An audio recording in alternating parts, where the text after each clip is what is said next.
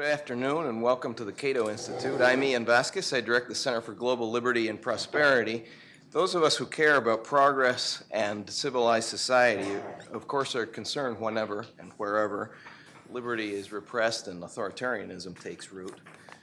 The outcome of that contest between liberty and power, however, is more consequential in some countries and in some regions than in others, and certainly that's the case of the Middle East and North Africa, that for a number of reasons is a region whose development affects world politics and the policies of developed countries on issues ranging from energy and security to immigration, civil liberties, and trade. And at the center of so much of the politics and the discussion of development in the Muslim world is the role that Islam plays. There's no question that many of the predominantly Muslim countries suffer from low levels of political, economic, and civil liberties. Countries in the Middle East and North Africa, the heart of the Islamic world, suffer from authoritarian political regimes, rigid social structures, and radical religious movements that attempt to suppress human liberty in the name of God. This has led to questions about the compatibility of Islam with liberal democracy and the free society. Is there something about Islam that is inherently antagonistic to the principles of the free society? Is Islam really that different than other major religions that went through and overcame their own repressive periods with reform?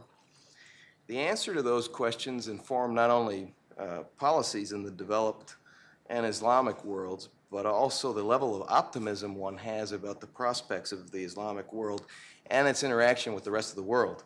So it's my pleasure today to be able to host a discussion with two of the most informed and articulate experts on this subject who will be discussing the prospects of Islamic liberalism. We'll hear first from Mustafa Akyol, who I would describe as a rational optimist, and then from Shadi Hamid, who will be providing a more pessimistic view. Mustafa is maybe one of the most well-known and reliable interpreters, at least for the outside world, outside of Turkey, Turkish interpreters of what's going on in Turkey and in much of the Muslim world. He's a Turkish journalist and author. He has been writing regular columns for Turkish publications now for several decades, and since 2013 he's been a regular contributing columnist for the international edition of the New York Times. He is the author of 6 books in Turkish and several books in English, including Islam Without Extremes, A Muslim Case for Liberty, which I highly recommend as a sort of an institutional history of Islam in the region and the twists and turns that it has taken, and it provides a very good context to understanding the Islamic world today. And he's the author of a book that just came out yesterday, I think it was, right? The Islamic Jesus. What was the subtitle of the Islamic Jesus? How the King of the Jews became a prophet of the Muslims. That's not the topic of today's discussion, but it's very interesting. But it's connected. It's a very interesting topic. As you can see, he covers issues related to how Islam influences society and how it interacts with liberalism and ideas of liberty.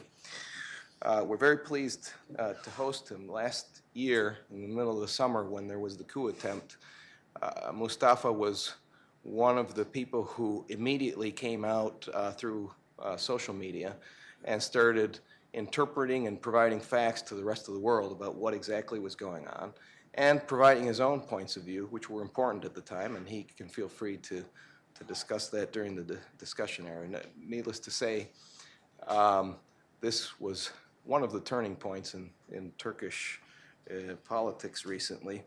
He was a critic of the coup, but he's also a critic of the current regime there. We'll let him talk about this in the course of the panel. Please help me welcome Mustafa.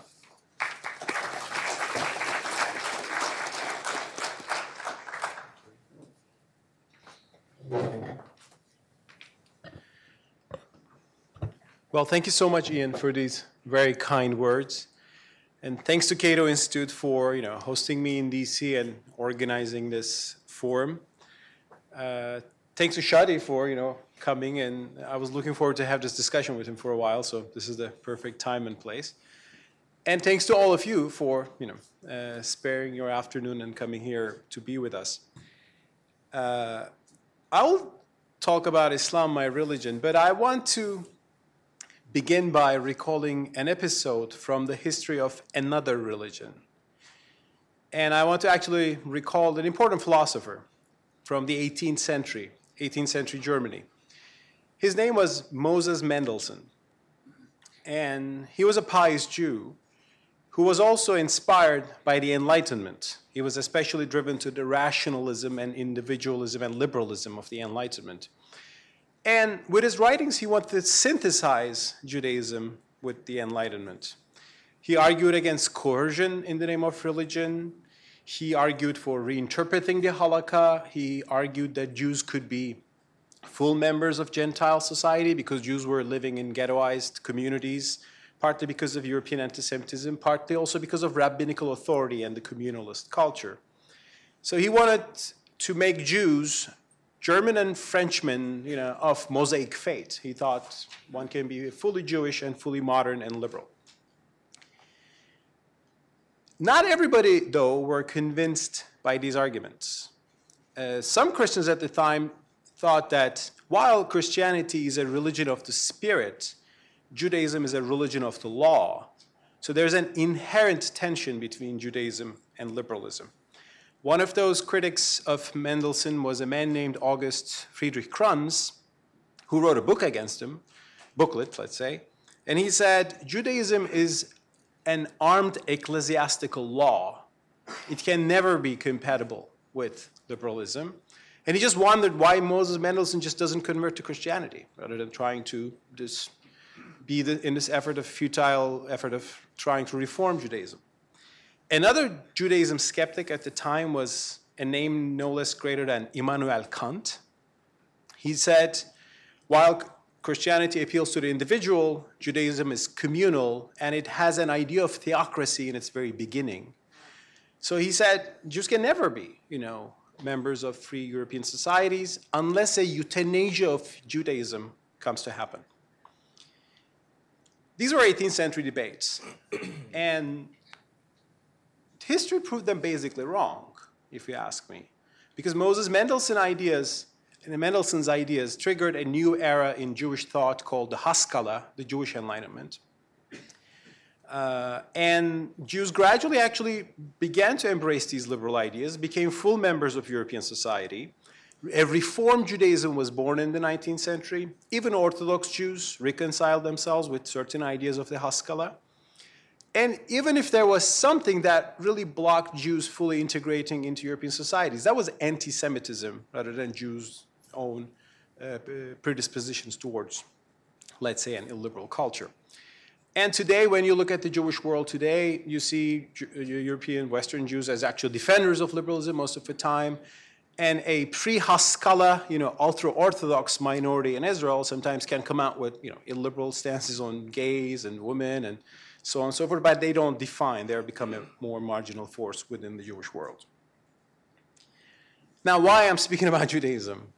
I think the reason is obvious, because the 18th century discussions about Judaism are sometimes being repeated today in the 21st century about Islam.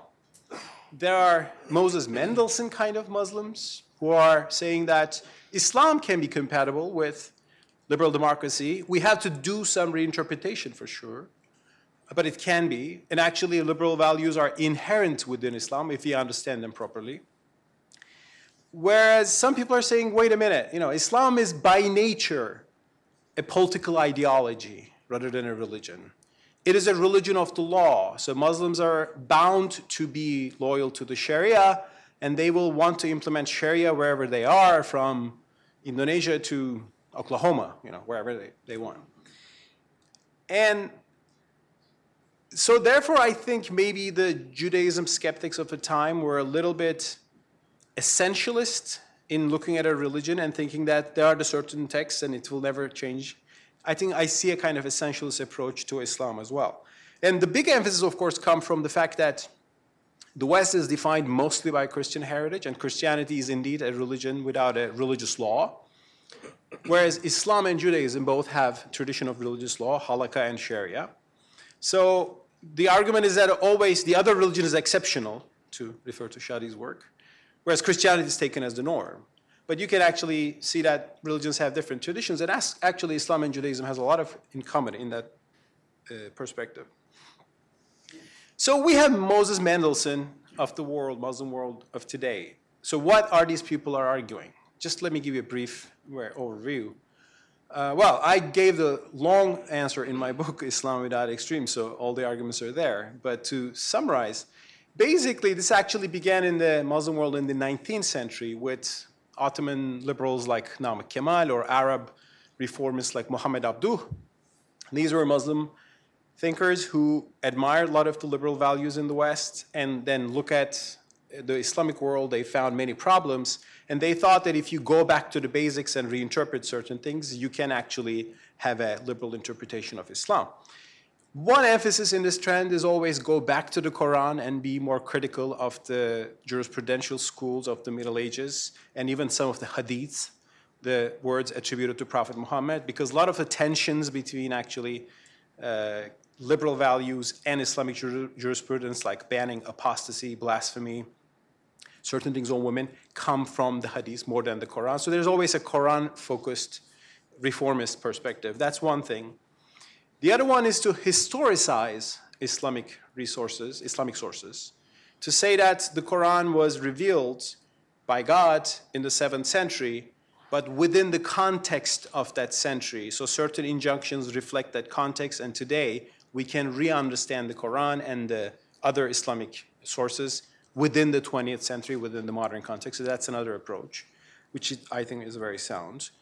There's always a desire to reform some of the lost schools, the rationalist Mu'tazila, for example.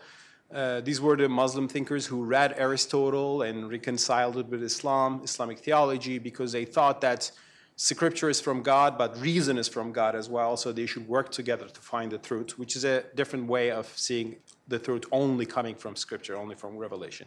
So that has been emphasized. My favorite liberal Islamic school of thought actually is, though, the Murjia, an Arabic term which means the postponers. These were early Islamic thinkers who emerged at a time when different Islamic schools were killing each other, fighting, calling each other as blasphemers. They said only God has the right to decide who's a blasphemer and who's an apostate and who's a true believer. So this issue should be postponed to afterlife to be resolved by God. That's why they were called the Murjia, the postponers. They made the argument that John Locke also did in his letter concerning toleration. So there are these kind of resources in Islamic tradition that can be today brought into light and used to build a liberal argument. And those arguments are there, and there are Muslims who find them persuasive. So in every Muslim society, you have these liberal Muslim movements for reform, for change, for some progress. Women's issues are always a big issue, so we have a trend called Islamic feminism. I can proudly say that my wife is one of the proponents of that. And I certainly supported her on that, just make no mistake. And Islamic feminism argues that, in the beginning, Islam was a religion that liberated women. However, male domination ideology interpreted the Quran and misinterpreted for centuries. Now we can go forward. So here you have a trend. When it comes to economic freedom, actually, it's easy to make the liberal argument there. I mean, from the beginning, Islam has been a market-friendly religion. I mean, Prophet Muhammad was a merchant. Among the world's big founders of religion, he's the only businessman. And he left a legacy of market and trade. Interest has always been an issue, but Muslims have found ways to either not call it interest, but do it in another way, or maybe to say that there's a difference between usury and modern banking interest. So that's why you can have capitalism that is valued and accepted by Islam. Here's one thing, though, and I think Shadi will make this point, so let me just prepare the argument for him. So some people will say Well, yes, we know there are Muslim liberals since the 19th century, late 19th century. But they're not very popular. They're always marginal. The other guys are always winning. Like, why is that the case? Is there something essential about the religion which makes this liberalism, a futile effort? People sometimes ask me, like, you've been writing about this for 10 years. Why the whole Muslim world is not like Norway still? Well, one thing is that civilizations take time to change. It takes a lot of time for Christianity to change as well. We should remember that. But the other thing is that, and I think that's particularly valid for the past 2 centuries of Islam, ideas flourish not in vacuum, but they flourish in a certain context. And liberalism generally flourishes when a society feels secure, when a society feels dignified, when a society feels wealthy. That's why, sociologists generally connect liberalism to the rise of the bourgeois, the middle class, and it's not an accident that it grew in more safe societies. It is also not an accident that when traditional liberal Western societies are challenged, they feel threatened, they can move away from liberalism a little bit. I think we're seeing that trend in Europe and US lately.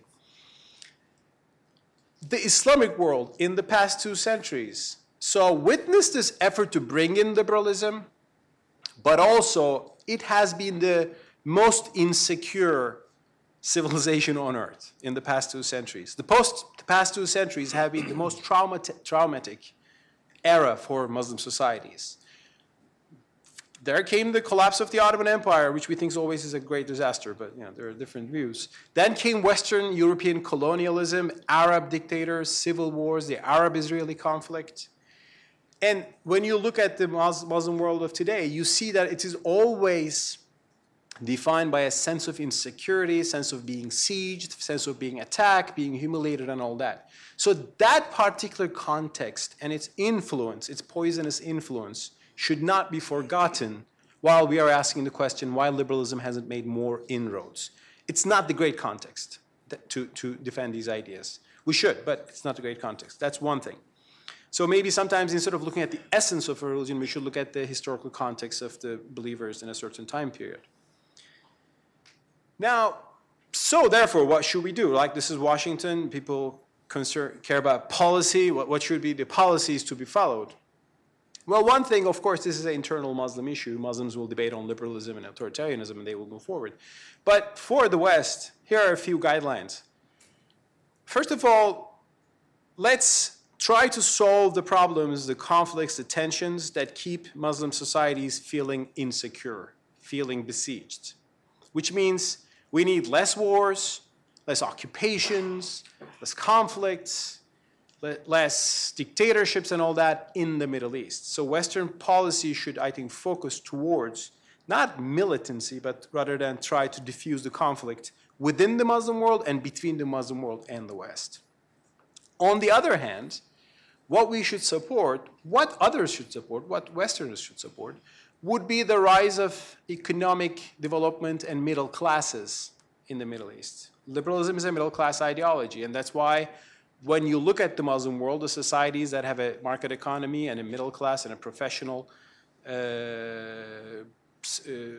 class in society, you see liberalism more. That's why people when ask me what should we do, I say, make capitalism not war, borrowing a slogan from the left. And finally, well, I think the smartest thing to do would be not to conclude that Islamic liberalism is a futile effort, therefore just, killing it before it begins, but rather to give a chance. And let's not forget that even Immanuel Kant thought in the 18th century that some religions of the law, are incompatible with liberalism, but history did not prove them right. Many thanks for your attention.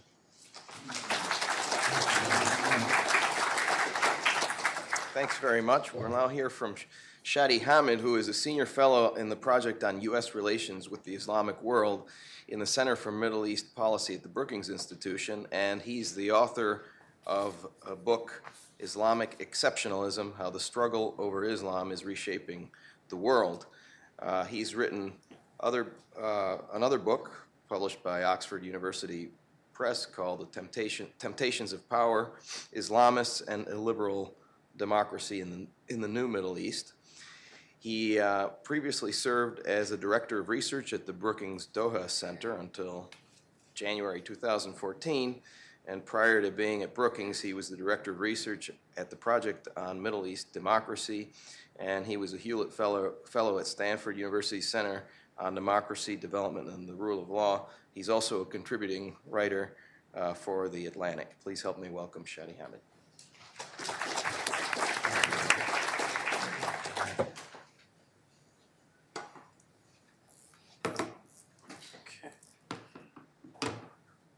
Thanks so much, Ian, for the introduction, and thank you to the Cato Institute for having me. Thank you, Mustafa, for your remarks.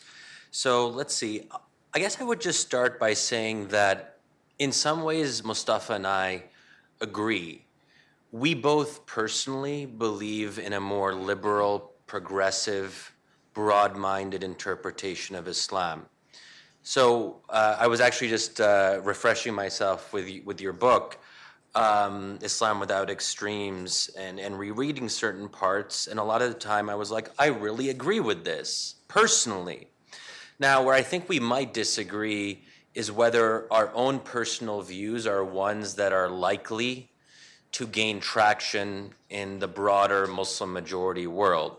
So even though I personally believe in a more liberal interpretation of Islam, I'm not sure I'm right. So it's possible that in the eyes of God, I am not correct in my own personal inclinations, and that I'm going about this the wrong way. So in some sense, I don't really feel especially confident in saying, well, in giving fatwas or saying my approach on any number of issues is the right one that other people have to believe in. So I'll just start with that. But I want to just...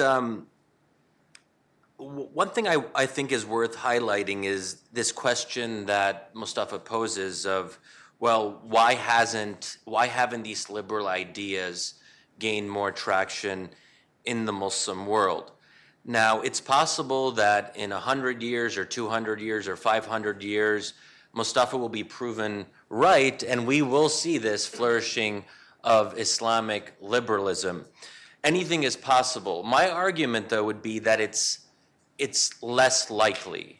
And that it is not particularly probable, and therefore we shouldn't hitch our wagons to that possibility or likelihood if we look around ourselves and see that it's most likely not going to happen anytime soon.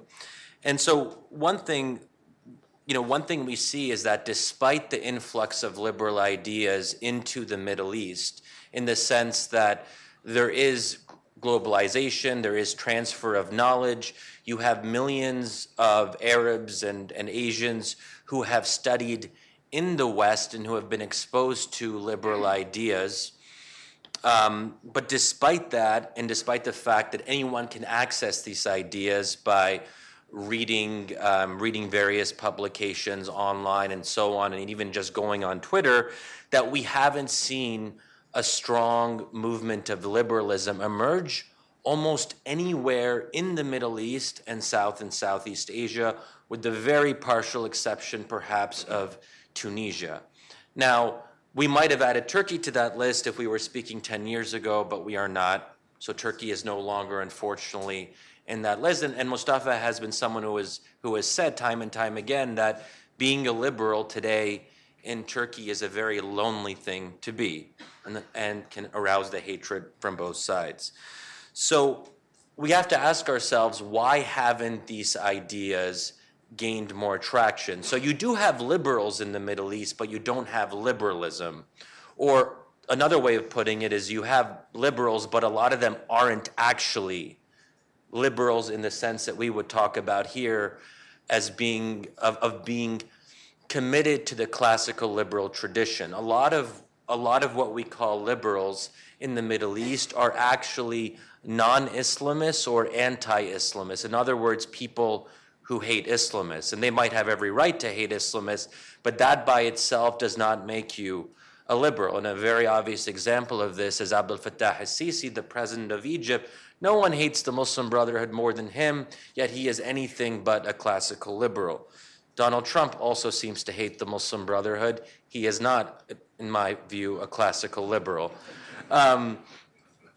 So that's one thing to keep in mind. Now, I just want to share an interesting anecdote. So I'm someone, when I was younger and I was a little bit more naive, I used to think that my liberal interpretations were ones that I could convince other people to believe in. So what I used to do sometimes in taxis, with taxi drivers in particular, in Egypt and Jordan, because you have long traffic jams and you kind of have to talk to them, is that I was like, okay, here is someone who, may be more conservative in their own interpretations of Islam. If I had started that conversation with them, can I convince them to maybe rethink some of their assumptions? So I would do some very complex argumentation and hermeneutical techniques and Quranic reinterpretation on certain issues like cutting off the hands of thieves, or why in the Quran do females receive only 1/2 of inheritance compared to men. And so I would try to make the argument that I think Mustafa makes in his book, that we have to understand the Quran as not just, all Muslims believe that it is God's word and God's speech, but what Muslims might not agree on is, do we take the Quran as a historical document in the sense that God was revealing this to a group of people in 7th century Arabia, and naturally people had different views around women's empowerment and corporal punishment, so things like cutting off the hands of thieves or even slavery, which is a complex discussion, those things were accepted in that time and space, and they shouldn't be seen as things that will be applicable for all times, and that Muslims should reinterpret scripture in light of their own modern context. But when you actually make that case to people, it's not the easiest argument to make, because you have to go into a lot of contextual issues. And I think for a lot of Muslims, they just want religion to be straightforward. They want to just pray 5 times a day, fast. They don't want to take the risk of believing in a progressive interpretation, because there's a lot at stake. Heaven and hell is essentially what's at stake if you believe in the afterlife. And if you go against the consensus of the scholars, or what most mainstream scholars say about these things, whether it's gender equality, gay rights, or reinterpreting the criminal punishments, you don't want to be in a position where on the day of judgment, God asks you, well, hey, you kind of went the wrong way on this, you might be in some trouble here. Why take the risk? Go with the orthodox, conservative interpretation, which the vast majority of your co-religionists believe in. So I think that's one challenge, that even if we think, me and Mustafa think, that these arguments are compelling, why should other people necessarily sign on? Now,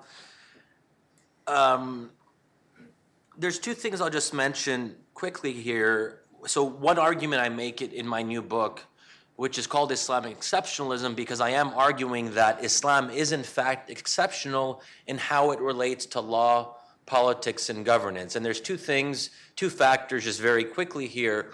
One is that Prophet Muhammad was not quite like Jesus, and Mustafa has written a book about Jesus, so maybe we can talk about this. But Prophet Muhammad was not just a prophet, a theologian, or a man of God. He was also a politician. And not just a politician, but he was a head of state, and also a state builder. And this has obviously major implications for how Islam develops, because regardless of whether you believe the Quran is divine, the Quran has to have something to say about public law and governance, because that's what Muhammad and the early Muslims were dealing with, especially in Medina. They had to build a new community, and law is part of that. So it would be kind of weird if the Quran was silent on those issues. On the other hand, Jesus was a dissident against a reigning state. Yes, he was political in a sense, but he wasn't someone who was ever in a position to govern. So the New Testament, unsurprisingly, has very little to say about public law and governance. So in this sense, Islam and Christianity, I think, are meant to do different things. And we know that So what does law do? Law, at least in part, is about exposing and punishing sin. But yet when Jesus died on the cross, he released Christians from the burdens of sin. And for example, Paul in Galatians says, Christ redeemed us from the curse of the law by becoming a curse for us. So this kind of anti-legal approach, if you will, is quite explicit in the New Testament. On the other hand, in Islam, at least as the vast majority of scholars have understood it in the better part of 14 centuries, is that salvation is impossible without law. So faith can be expressed in a number of different ways, but one way of expressing faith is by observing the law, by praying 5 times a day, by refraining from alcohol consumption, by the whole list of things that would fall under the very broad and vast rubric of what we call Sharia. So anyway, that's something to keep in mind. Now, as I just close up here, I want to make a broader point about illiberalism. So I also come at this from a different perspective maybe than Mustafa, because I have a darker view of human nature, and increasingly so in light of the events of, I guess, the last 3 months, but also the last 6 years. I mean, as someone who saw the rise and fall of the Arab Spring. And I think one thing that I'm thinking about more and more is this question of, do we as humans default to liberalism, or is our default position illiberalism? And I think there's more and more compelling evidence that liberalism is not the most natural thing for us, because throughout the world we see liberalism on decline, under attack, and even in the very places where norms and institutions are very powerful in terms of promoting liberal ideas and aspects of the classical liberal tradition, even in those established democracies, we see very strong illiberal movements emerging. And that's from whether India, Philippines, Israel, Europe, Poland, Hungary, France, Britain, pretty much everywhere. So that I think forces us to rethink some of maybe our assumptions about human nature and what we incline towards in our natural state.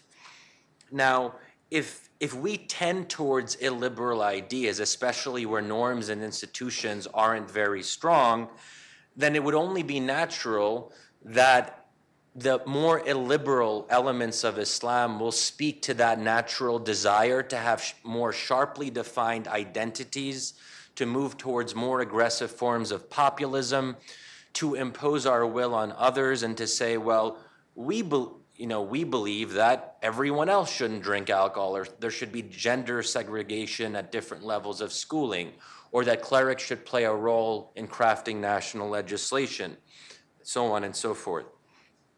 And there's actually an interesting quote from Fukuyama, not from The End of History, which probably all of you have read, but from one of his other books, which I think is probably his best work, which is The Origins of Political Order. And he pretty much talks about liberalism not being natural.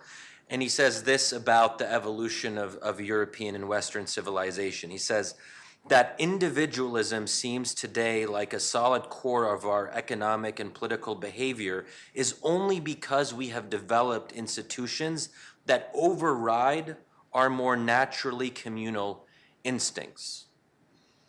So that's one interpretation there, that we need these external institutions to force us to be liberal, essentially.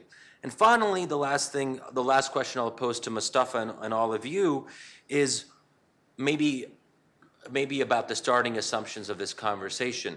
Why does Islam have to be liberalized in the first place? Why does there have to be an Islamic liberalism? What if the majority of Muslims in any given society or country say, we don't necessarily want to be liberal, and we want to be able to express our illiberalism through the democratic process peacefully within a legal framework, within a constitutional framework, whatever it is in that particular society? I'm just wondering why this needs to happen. And I have an idea what you'll say, Mustafa, but I'm curious what anyone else has to say about this. But I think there is there should be different possibilities and paths for different societies and cultures to follow. And we can't force people to be liberal if they, in fact, don't want to be. Thanks. Thanks very much.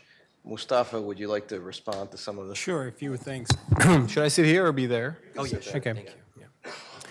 Well, there are things that we agree and disagree, Shadi, and I actually agree on human nature. I'm not a big fan of human nature in general. I mean, there's Mother Teresa to Hitler. There's a big spectrum, obviously.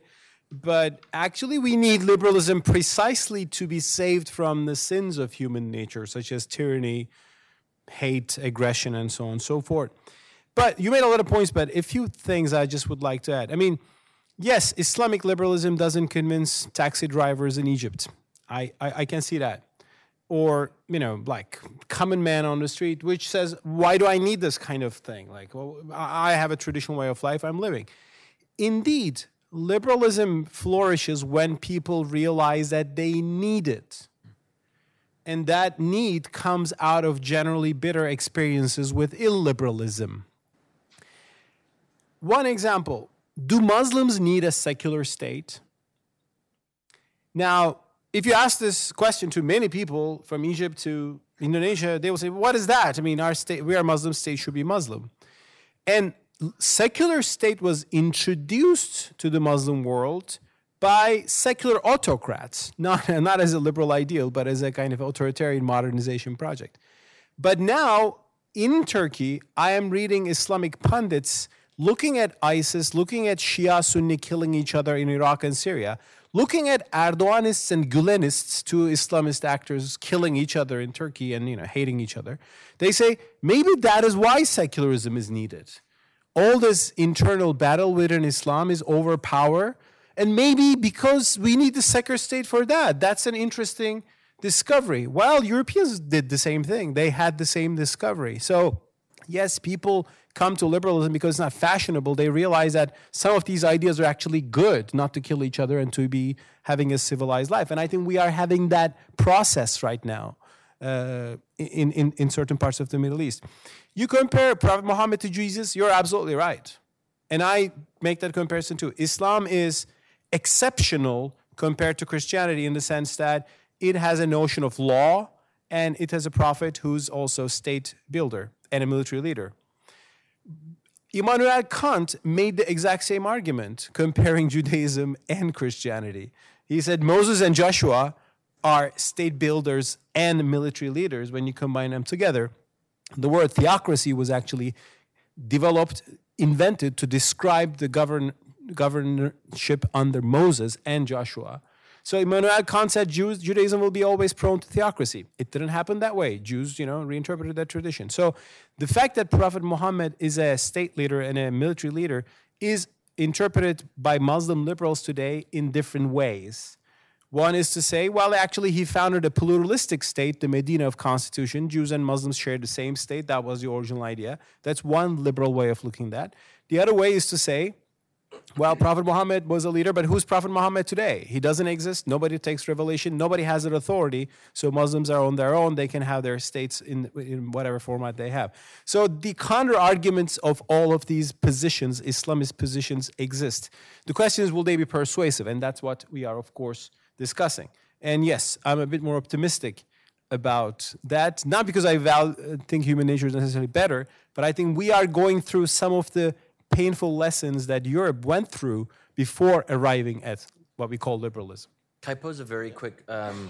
So, I think so. If it depends what the goal is. So, if the goal is pluralism, and if the goal is kind of the peaceful resolution of disputes, and people being generally tolerant, then you could still have that under an Islamic system. Because if we talk about the Abbasid Caliphate or Andalusia 1,000 years ago, these were considered to be quite, for their times at least, quite pluralistic and open and very welcoming to philosophy and kind of intellectual development.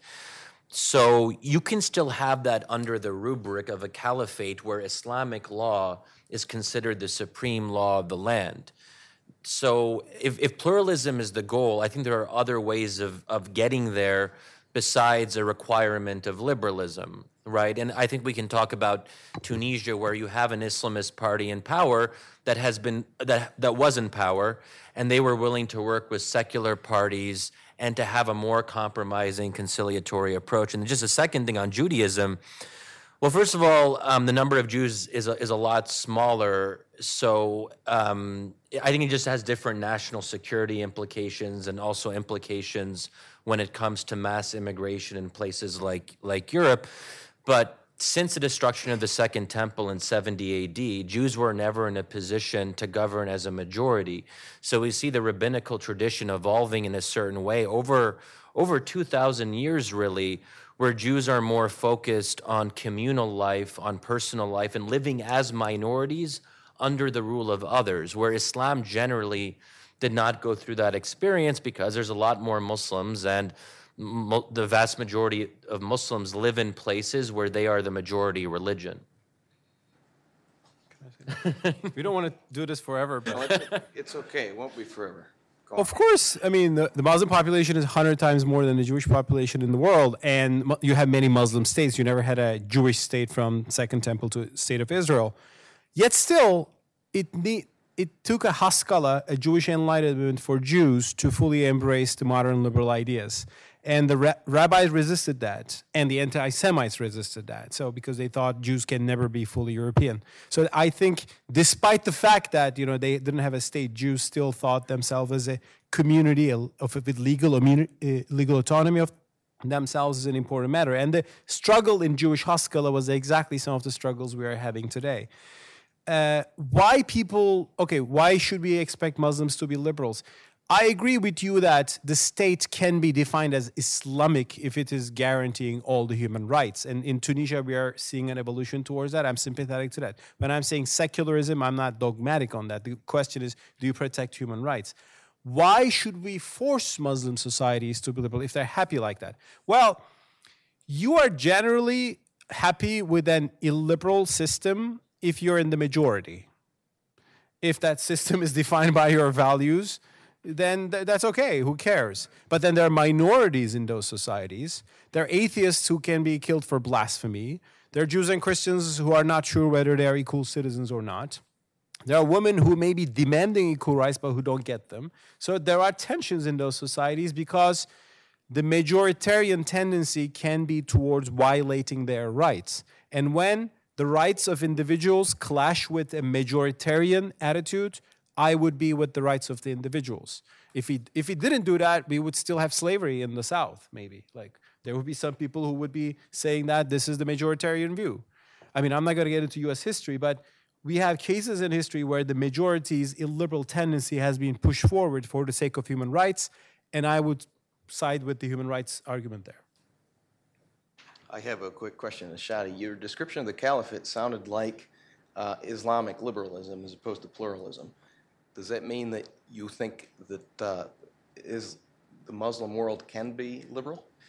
So it would be considered liberal according to the standards of 1,000 years ago. But if you replicated the Abbasid Caliphate today, it would not be considered liberal because things like democracy, popular sovereignty, mass political participation, full equality between citizens, those things didn't exist as we understand them today in the golden age of the Abbasid Caliphate. So even though Christians and Jews, it was the best place to be a Christian or Jewish minority under the Abbasid Caliphate, they were still not 100% equal citizens. There were still certain positions they couldn't have in terms of the government bureaucracy, and of course they couldn't be the caliph, obviously. And it's still the case that the legal system was very much oriented around Islamic law.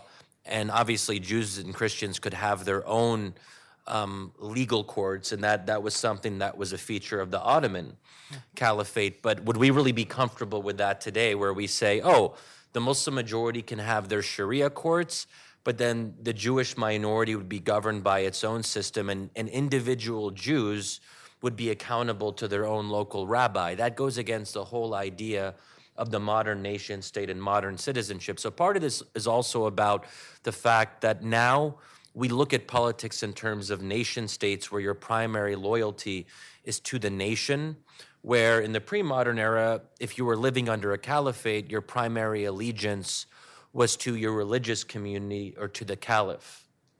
One sentence to add to that. That's absolutely true. But of course, the Ottoman Empire, the seat of the caliphate, made Jews and Christians equal citizens of the empire in the mid-19th century. So there was a big evolution in that Islamic tradition as well. Seems like in some ways the caliphates were more liberal than much of the Islamic world is today. Yeah, but let's say. But I take your point.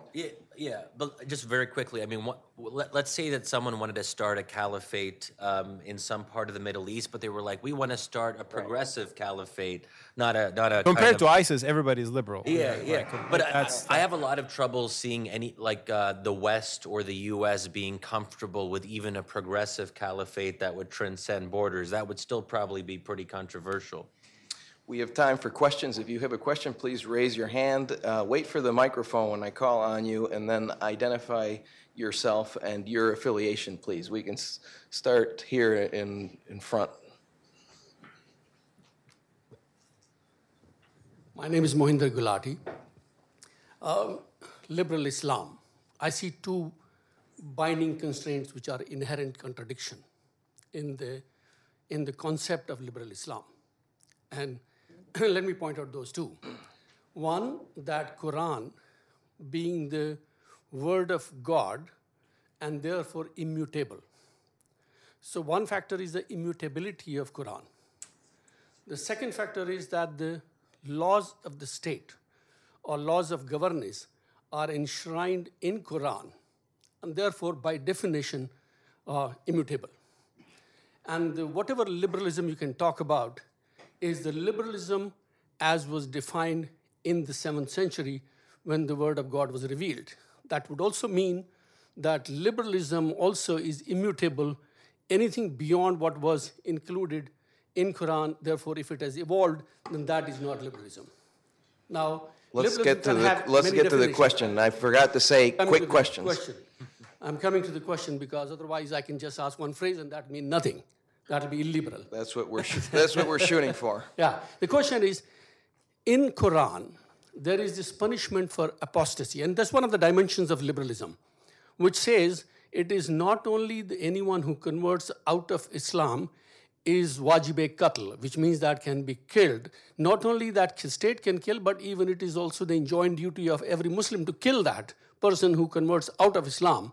And imagine if that was the process also in other religions, we'll have a lot of dead people and we'll also have a lot of dead liberalism.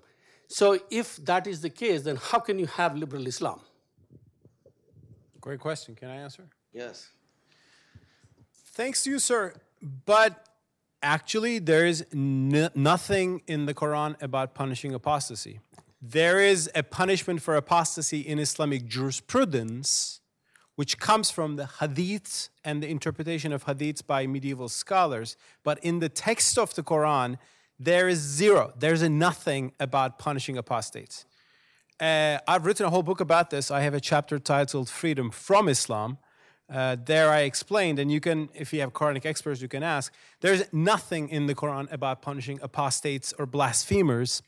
But Islamic law has that because Islamic law includes Quran plus the hadiths plus the ijma of scholars, which is a whole body of literature.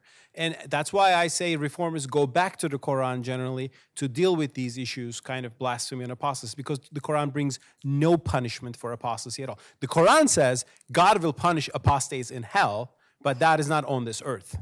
And I can 100% guarantee you that there is nothing in the Quran which says apostates should be punished. And that's the big argument people like me are making against the people who think apostates should be executed.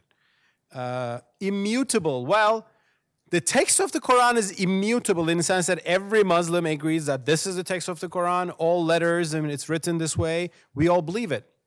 But how do we understand is a very complicated question. And yes, you have different answers. One point that Shadi pointed out, the Quran speaks of slavery. it says treat your slaves nicely. It says give them your food, be compassionate to slaves. It encourages manumission, freeing slaves, but the institution is not officially abolished in the Quran. So does this mean that slavery is an Islamic institution? ISIS thinks so, and they have re-established slavery in the middle of Iraq by enslaving Yazidis. They're women, and they use as sex slaves. Whereas the overwhelming of the scholars, after a lot of struggle, have come to the position that that was historical.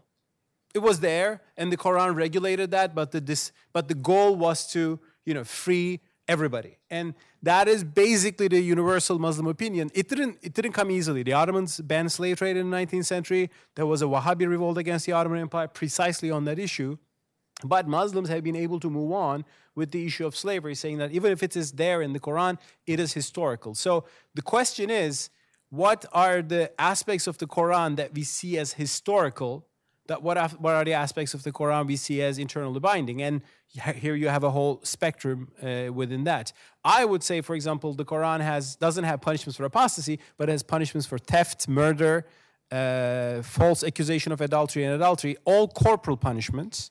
So does this mean that Islam fancies corporal punishments? I would say, well, not necessarily. In 7th century Arabia, there were no prisons. Every punishment was by definition corporal, like in British common law. I mean, in 7th century Arabia, under a tent, you couldn't imprison people. So that's the context. So that is one way of looking into the Quran, by appreciating that the Quran is the word of God, if that's an answer to your question. If you find a verse, tell me. I'm sure there is not. Yeah, we'll take another question over there on the right. My name is Charles Butterworth, emeritus professor from the University of Maryland, and I'd like to ask each of you if you would reply to a thought about Ali Abdul-Razik, who published his book just after the end of the Caliphate and insisted that Muhammad was not a politician, but was a founder of a religion. That is a very powerful argument, which both of you, especially you, Mr. Ahmed, seem to have neglected. So I wonder what you can say about this. Okay, I mean, as a factual matter, Prophet Muhammad was a politician. There's nothing you can, I can't recall the exact parts of Ali Abdul-Razik's book but he was the head of a proto-state in Medina, so that means he was a politician, and he organized this early community of Muslims politically. Now, we can debate how pluralistic that early community in Medina was, but those are all political debates. So I think really, for anyone who says that Muhammad wasn't a politician, I think that's apologetics, and I think there's a lot of people who want to soft pedal what Muhammad was or what he believed in to make him seem more appealing to Western audiences. Some of my Muslim friends do this. I don't think it's very productive to pretend that Islam is something it's not. And if you talk to a lot of Muslims, they like the fact that some of them, many of them, whatever, they like the fact that Islam has a political element that makes it more resonant and makes it, in their view, more powerful in the modern era. And they see other religions declining in influence, and they say, well, Islam is the last religion that is, in this sense, kind of uncompromising. It's holding on to its core. And I think that's one of the most appealing aspects of Islam, not necessarily to me, but to many Muslims. And if you lost that aspect of it, then the question is, if you dilute Islam endlessly, then what do you really have that rallies people, that inspires them, that motivates them? Can I say one thing on that? Yeah. Thank you, Charles, for that reminder. Ali Abdul-Razik wrote that, and he got into trouble a little bit in Egypt after that. That's a fact. But he was right. I would add that a Turkish scholar made the exact same argument, Said Bey, in the Turkish parliament. He brought the argument that the caliphate is not a religious, but a historical and political institution. In other words, when Prophet Muhammad passed away, there was this institution called caliphate. Was it an integral part of Islam? Was it necessity? He said, no, that's the experience of the Muslim community. They decided to do so. It was a human decision. And the abolishing of the caliphate, therefore, he said, is acceptable from an Islamic point of view. He made this argument in the Turkish parliament in 1924, and that helped the abolition of the caliphate in the Turkish parliament in 1924. So even the all-secularist Ataturk, while abolishing the caliphate for political reasons too, he actually relied on an Islamic interpretation, which was accepted by some prominent Islamic, ulama, let's say, scholars of his time. Today, some in Turkey think that we should revive the caliphate of sorts and we should have a great leader who plays the historical role. I don't agree with them. But we had people, even as early as the 20th century, both in Egypt and Turkey, who argued that they didn't deny Prophet Muhammad happened to be a political leader, but they said this is not integral to his mission. It's just coincidental. Historically, it happened that way. And the caliphate is just a legacy, but it's not a necessity of the faith itself. So Said Bey in Turkish parliament made the same argument. Thank you. I will take a question back there. Andre?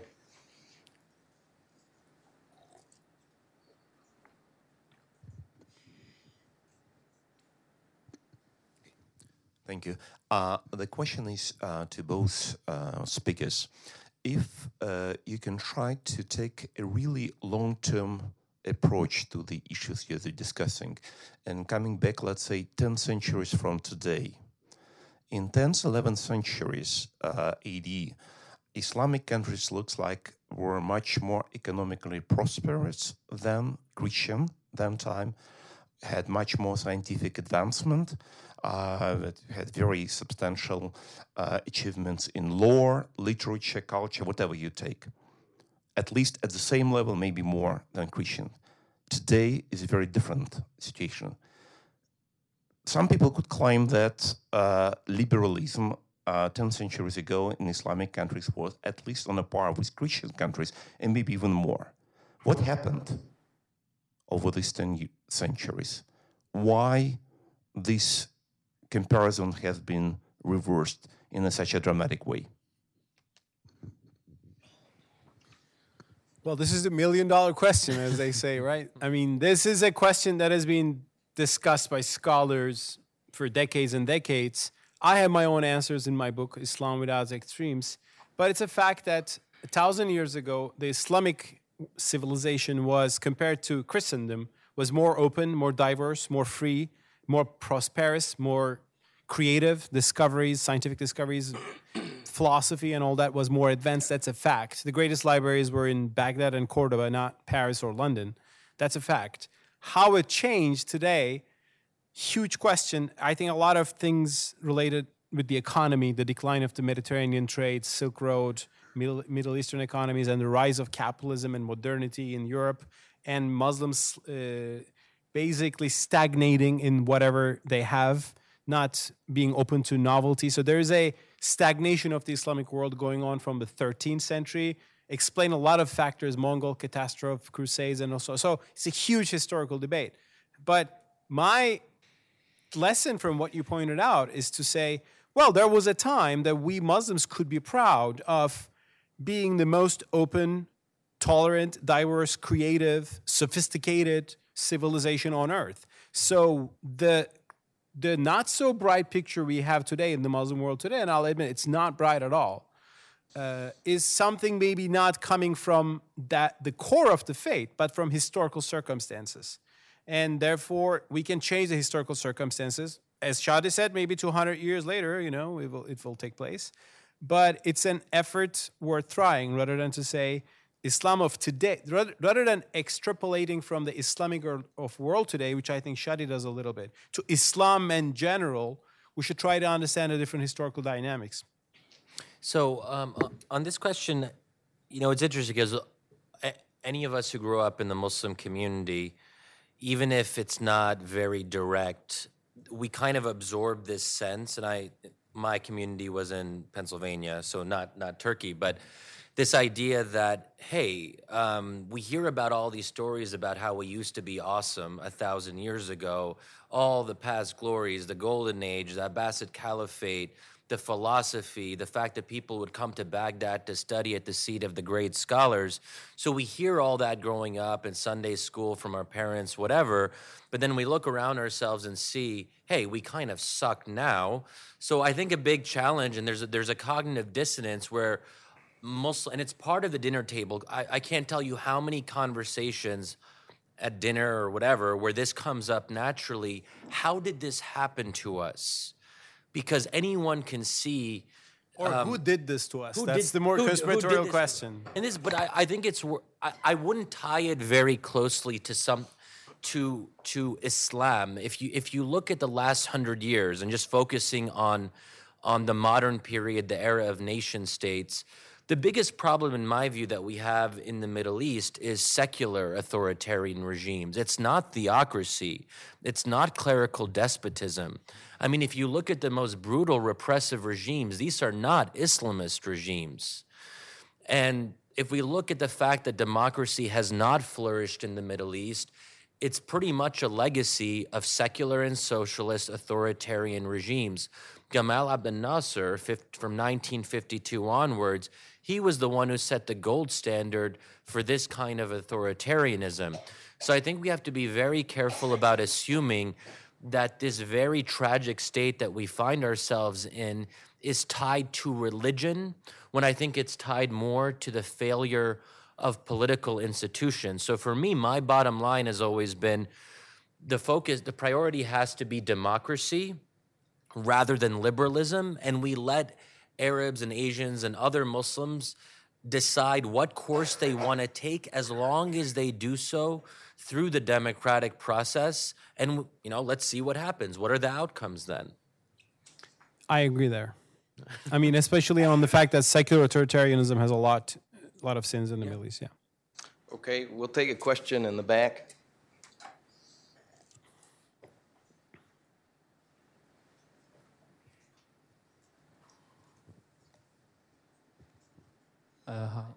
Hi, thank you both for the presentation. So my name is Hussein Bayoumi. My question is, where do you see the role of the material on affecting the ideological direction of Islam?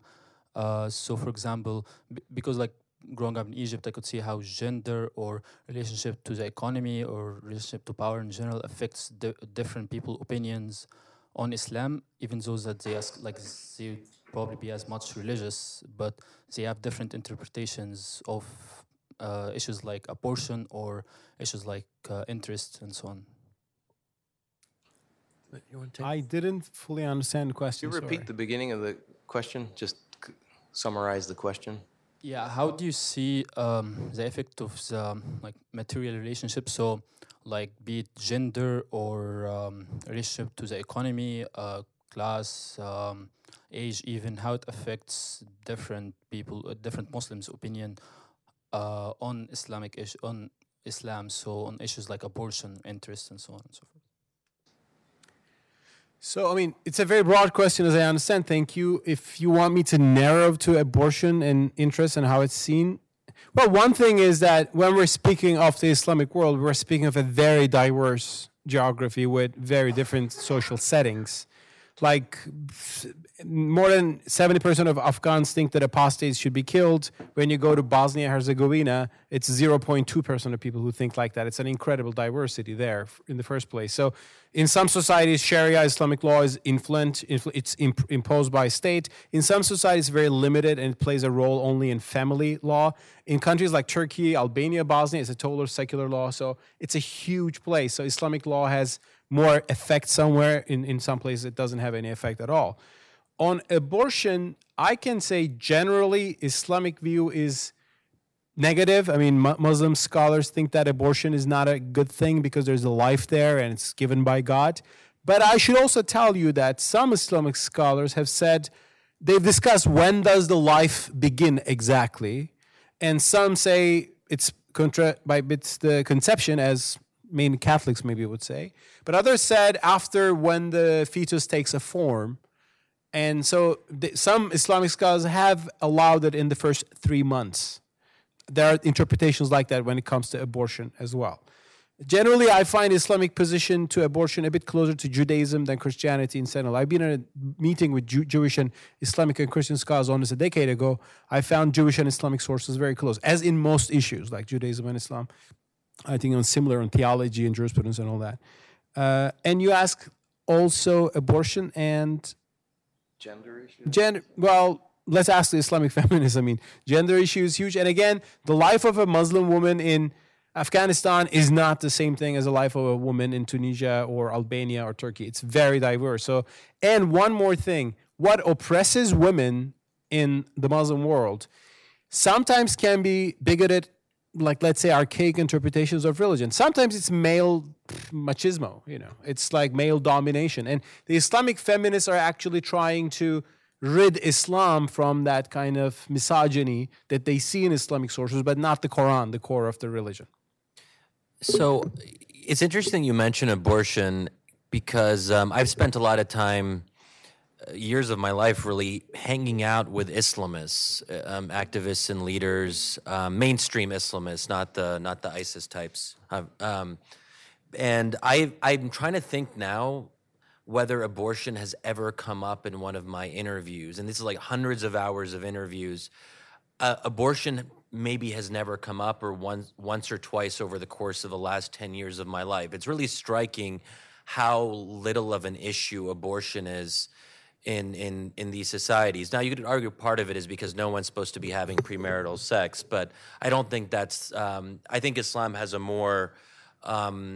different approach to abortion than Christianity does, which is why I've always been confused about why abortion is such a big issue in the U.S. I can't relate to it. I don't get it. On this issue of education and class, very quickly, I don't know if this is what you were getting at, but oftentimes I hear people saying, well, education is the solution, and if people get better educated, they're going to become more liberal. I don't want to say it's the opposite, but you actually see the Islamic revival in the Middle East, which starts in the 70s and then continues onward. It coincides with mass educational attainment, with universal education, with more and more Egyptians or Jordanians going to secondary school. And you see that the senior ranks and leaders of Islamist movements are of the professional middle class. These are pretty much smart people, at least in the narrow sense. They're engineers, doctors, lawyers, professors, teachers. So this idea that we just have to educate people and they will become less Islamist or more liberal, I think the historical record in the Middle East does not support that at all. We'll take a question in front. I'm Imaduddin Ahmed. I'm the president of the Minaret of Freedom Institute and the Muslim chaplain at American University. My question takes off on the observation that it would be surprising if Islam didn't have a political aspect to it, given the Prophet's role as head of state. The Quran itself has almost no laws in it, just a handful. And so my question to you is, if you're looking for a way to persuade Muslims to become more liberal, rather than focus on the historicization of the harshness of those laws, instead look at what the laws attempt to address. There are punishments for breaking contracts, punishments for theft, punishments for violations of person and property. Isn't this more important aspect of liberalism than to insist that to be a liberal you have to agree with me on everything? Thank you, Imad. It's great to see a fellow Muslim liberal and a great friend. Again, very few of them are there, right? The Minaret of Freedom. You have a very important project going on for many decades. Well, I actually, in my book, Islam Without Extremes, try to do two different things. I first of all try to look what does the Quran really punish? And the nature of the punishment, corporal versus something else, is a different discussion. There I argue that there are 5 crimes, actually, the Quran punishes: theft, murder, brigandage, adultery, and the false accusation of adultery. So in all of these cases, I argued that there is actually a real crime, like somebody gets hurt, somebody gets violated. Whereas there are other sins according to Quran, but the Quran doesn't bring any punishment. Like you shouldn't gamble or drink or eat pork, or you should fast in Ramadan, but the Quran doesn't bring any punishment there. What our brilliant scholars, ulama, did in the Middle Ages was they said, okay, let's use the analogy method, qiyas. So they brought punishments for every other violations. So the difference between sin and crime got lost in the Islamic civilization in mainstream. So I'm arguing, let's rediscover the difference between sin and crime. Crime is something that hurts somebody else, but sin is your personal disobedience to God. That is not punished by anybody other than God. And I think I see that principle within the Quran from that perspective.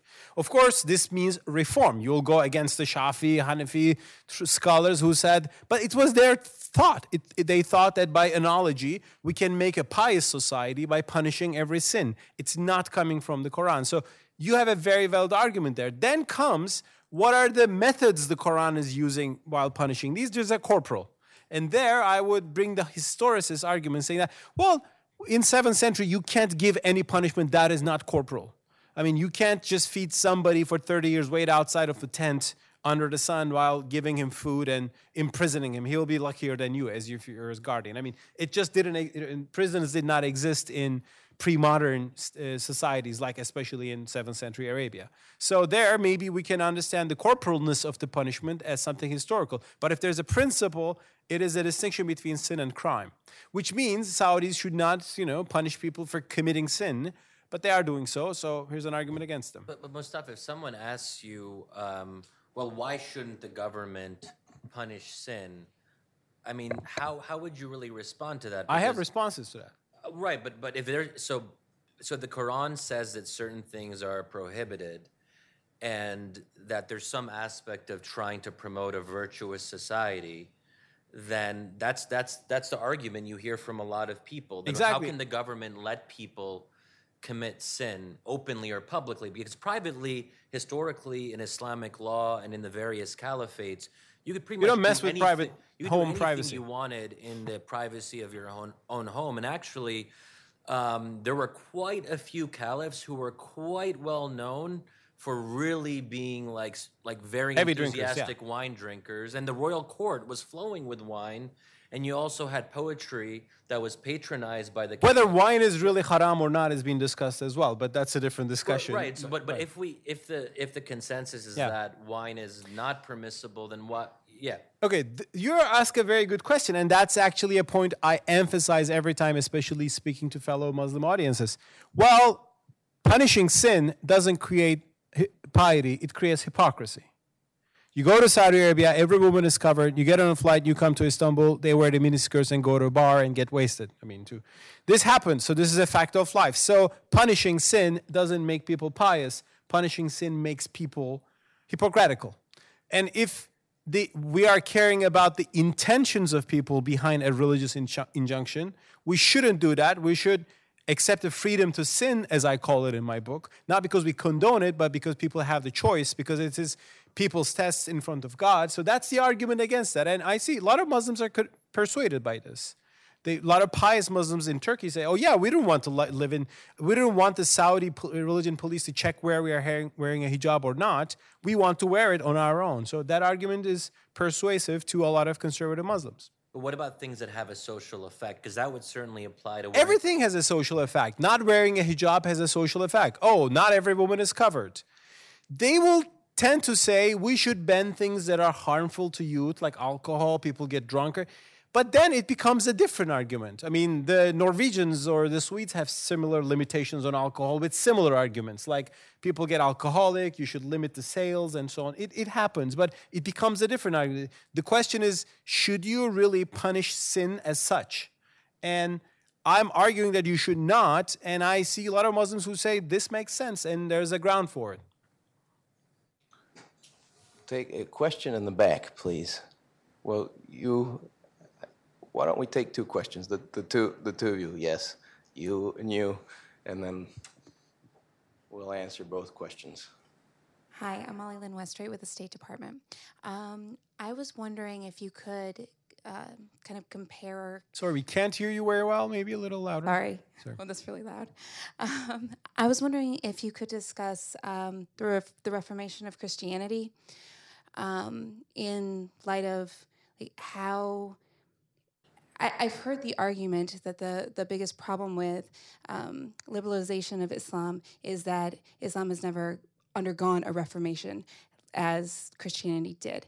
Is that a possibility, or I mean, could you speak to that area? Sure. Sure. Okay, my name is Aisha Bilal and I'm from Pakistan. I just had a quick comment and a question. My comment is that when you were talking about liberty and democracy, I feel that while democracy is obviously very important and should be implemented, liberty is more important because it also protects the rights of the deviants within the majority. Because like we said, we all agree that they are not like a single interpretation of Islam. And so many of the things that are, they're basically culturally motivated. So I would say individual liberty is more important. I can, what you have to say about that. And secondly, if we truly understand Islam, wouldn't you say that, I asked both of you, that wouldn't you say that in itself it is a liberal religion? Because if you've read like Surah Kafrun, it says you have your religion, I have my religion, you have like the freedom of practicing it. But once you enter into a contract, just like you enter into a contract for a marriage, you kind of like agree with certain terms and conditions with God. And He's the one who's going to deal with it if you deviate from it. And as liberals, we all agree for a rule of law, right? So, I mean, the punishments, gentleman over there also said, the punishments in Islam that are there are also the similar punishment the liberals would give to anyone who deviates in terms of contract enforcement, in terms of adultery, or things like that. So I think, what would you say about that? Isn't Islam already a liberal religion in that sense? Thank you. Sure. Should we answer the two? Yeah. First of all, thank you for reminding the Reformation argument. It's an argument that I don't agree with because, Reformation had its own contribution to Christendom, European history, but we are not in a position that we need a Reformation like Martin Luther. Reformation was a battle cry against the centralized authority of the Catholic Church. We don't have that at all, actually. We have a very decentralized Islamic world. And the Reformation didn't necessarily bring liberalism, it brought people being burned at the stakes for being heretical Protestants by the non-heretical Protestants and a lot of conflicts. Ultimately, what we need, I don't compare Islam to Christianity. That's always, I think, a false start. There are different religions. Shadi makes that point very well. I compare Islam to Judaism. That's why I refer to Jewish Haskalah, the Enlightenment. And today, the overwhelming majority of the Jews, whether they're secular or Reform Jews or modern Orthodox, they don't think that the penal code of the halakha is not something that you should implement anymore. Like you shouldn't stone women to death, really. Some Muslims think that the penal code of the Sharia has to be implemented. So if there was an evolution from there in Judaism, can we have an evolution in Islam? And it's, of course, a bigger question. Muslims have states and a lot of differences. But I think comparing Islam to Christianity and Christian history generally gives us a wrong like a comparison. Isn't Islam already a liberal religion? Well, liberal is a modern term. And I'm not going to say, Prophet Muhammad established a liberal state. That would be anachronistic. That would be wrong. What I would say, though, and there I agree with you that there are verses in the Quran that really we can use today as a basis for defending human liberty. There are verses which really seem to indicate freedom of religion. Let there be no compulsion in religion, although the Saudis put a parenthesis into that, limiting, the liberalism it's giving. They put a parenthesis, let there be no compulsion in religion. They put a parenthesis, let there be no compulsion in the acceptance of religion.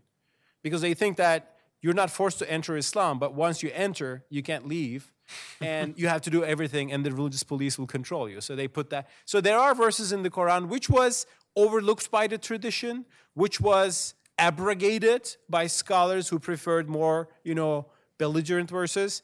they are there, and these are the sources that we can use today. Based on that, I can say the Quran values human freedom. And the system, the political philosophy in the modern era to defend human freedom is liberalism. And that's why I am a Muslim liberal. So just to kind of piggyback on Mustafa, so I also have major issues with Reformation arguments for many of the reasons he mentioned. But if you insist on Reformation analogies, I would argue that Islam has already had its Reformation, but it has led to outcomes which people in this room probably wouldn't like. I mean, the closest thing to a Reformation movement in Islam is Islamism. Islamism didn't exist in the pre-modern era. Islamism derives from the Islamic modernists of the late 19th and early 20th century, who were very self-consciously rationalist. They talked about reason all the time. If you read Rashid Ridda's, one of the kind of founding fathers of Islamism, he's obsessed with rationalism as being the way to proceed, essentially. That's a long conversation of why or how Islamism comes from a rationalist orientation. But I think that it's sort of one of these things, be careful what you wish for. And some friends take this a little bit further. Graham Wood, the author of the new ISIS book, but also the What ISIS Really Wants article in The Atlantic. I was on a panel with him once, and he actually said that he thinks ISIS is an example of a reformation.